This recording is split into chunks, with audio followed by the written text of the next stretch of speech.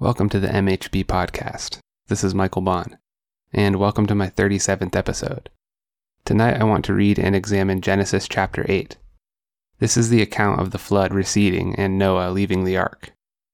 As we work through this study, I want you to consider the following three questions. 1. Should you wait on God or take action? 2. How are you releasing doves in your own life? 3. Do you believe all humans have evil inside of them? Before we take a look at those questions, I would like to read the text to you in its entirety. Please enjoy. Genesis chapter 8. The flood recedes. But God remembered Noah and all the wild animals and livestock with him in the boat. He sent a wind to blow across the earth, and the flood waters began to recede. The underground waters stopped flowing, and the torrential rains from the sky were stopped. So the flood waters gradually receded from the earth. After 150 days, exactly 5 months from the time the flood began, the boat came to rest on the mountains of Ararat. 2.5 months later, as the waters continued to go down, other mountain peaks became visible. After another 40 days, Noah opened the window he had made in the boat and released a raven. The bird flew back and forth until the flood waters on the earth had dried up. He also released a dove to see if the water had receded and it could find dry ground. But the dove could find no place to land because the water still covered the ground. So it returned to the boat, and Noah held out his hand and drew the dove back in. After waiting another 7 days, Noah released the dove again. This time the dove returned to him in the evening with a fresh olive leaf in its beak. Then Noah knew that the flood waters were almost gone. He waited another 7 days and then released the dove again. This time it did not come back. Noah was now 601 years old.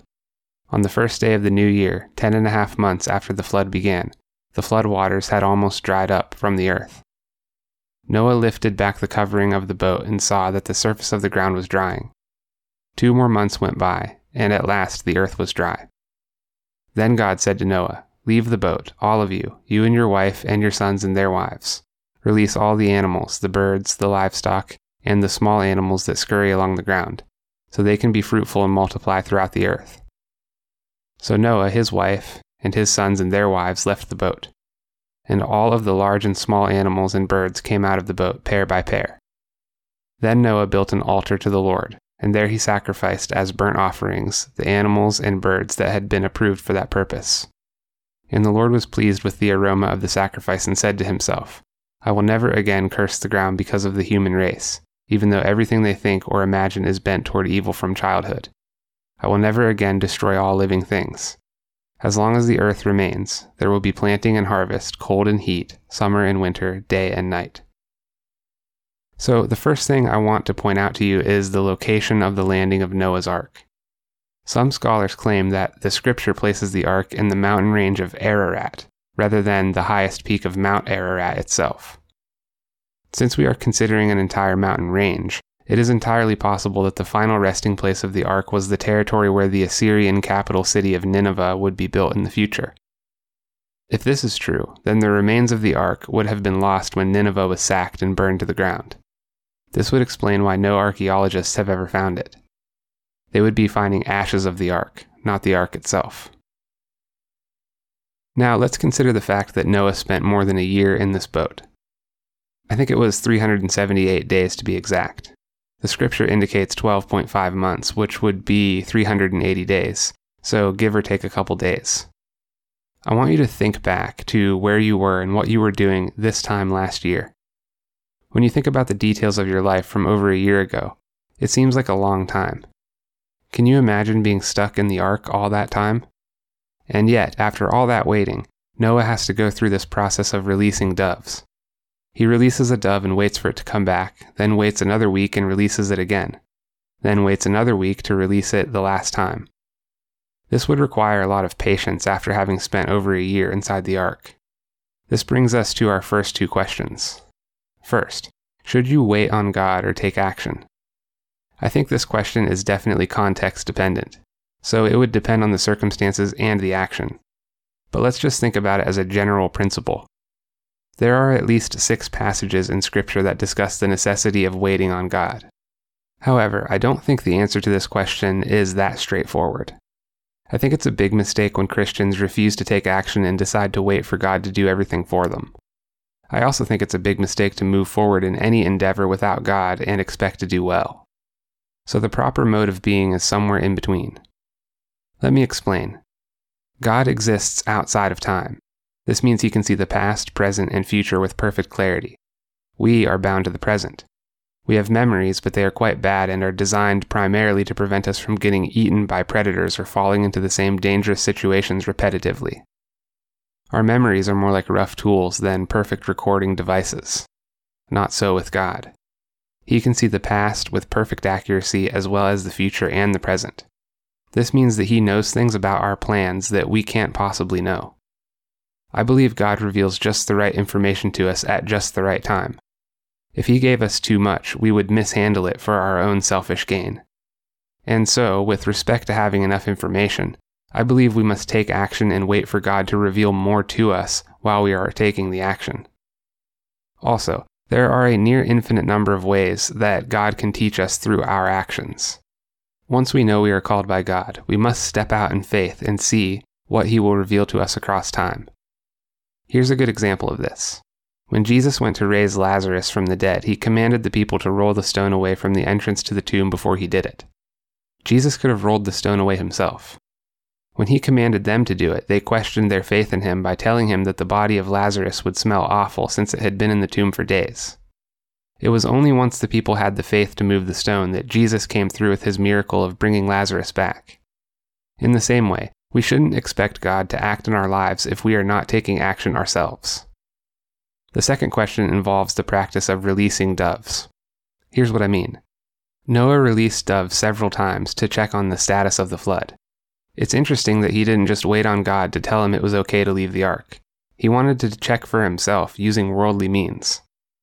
Releasing doves is analogous to when you do your own research into an opportunity that God has brought into your life. Let's say that you get a new job opportunity and you feel called by God to accept the offer. Instead of operating purely on faith, you decide to get online and research the company and the new area you will be living in. This is what I mean by releasing doves. I release doves all the time. I depend at least as much on my own mind and my own research as I do on divine revelation from the practice of prayer. I don't think it's wrong to check things out for yourself, but I do think it can be dangerous. It's not uncommon for you to release doves and for them to bring back inaccurate information. The last thing you want to do is be too afraid to accept a new path in life because you were given bad information, especially if this new path was given to you by God. So go ahead and release your own doves, but be careful in the process and always know that God's word is the final authority. Sometimes I think God wants us to learn things on our own instead of him showing us exactly how to do it. This is similar to when a parent is teaching a child how to walk. The parent doesn't hold on to the child forever. At some point, the parent has to let go of the child and watch him or her stumble and fall as they learn how to walk. In the same way, God chooses not to carry us through life because there are many things in life that we need to experience in order to be shaped into who he wants us to be. Next, I want you to notice in verse 17 how he commands them to be fruitful and multiply. This is like a fresh start for Noah and company. However, this phrase, be fruitful and multiply, is found earlier in Genesis chapter 1 verse 28 as well. In that case, God is commanding Adam and Eve to be fruitful and multiply. I think it's interesting how Adam and Eve's be fruitful and multiply is followed immediately by sin, while Noah's be fruitful and multiply is followed immediately by Noah building an altar to God. Noah was quick to obey and sacrifice to God. Does this mean that Noah's people were inherently superior to Adam and Eve? No, it does not. Verse 21 declares that the thoughts and imaginations of all human beings are bent toward evil. This must also mean that God's promise to spare the world from destruction a second time was an act of grace on his part. It was his free gift. Noah and his people did not earn it. This is analogous to salvation by grace through faith in Jesus Christ, which spares any and all who put their faith in him from the final judgment where evil will be destroyed forever. And it brings us to our third question. Do you believe all human beings have evil inside of them? Without a doubt, I believe the answer is yes. There is a problematic way of thinking in Western culture that says people can either be good or evil. If someone does something evil, they are cast away into a basket of evil people. Those who don't do evil are placed into a basket of good people. There are twin dangers in doing this. The first is that if someone makes contact with the evil that is inside of them, they will feel isolated and ostracized from normal and good people. They will be called sick and treated as if that is just the way that they are. This is bad because it absolves them of all responsibility for their free will actions, and it also robs them of the power to turn away from evil and be redeemed. The other danger is for the people in the good basket. These people are at risk for becoming self-righteous and deceived into thinking they could never do evil. These are just the kind of people who get pushed by terrible circumstances into doing acts of horrible evil.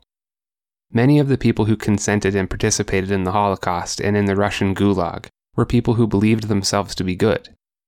The idea is this: how can you beware of something that is inside of you when you don't even know that it is there? The famed psychologist Carl Jung believed that people could not reach their true potential for good until they realized just exactly how evil they could be. He called this process integration of the shadow, and I think he was right on the money with it. It's far better to realize that you are a sinner and that you need Jesus Christ to be forgiven and healed. He can do it. He will do it, if you will turn to him. If you find this content valuable, feel free to share it and to use it in your own studies. If you'd like to support this podcast, you can do so at www.patreon.com/Michael H. Bond. There is a link in the description. Your generosity goes a long way to promoting the growth of this enterprise and the cause of free speech. Thank you all for joining me this evening, and I will see you in the next episode.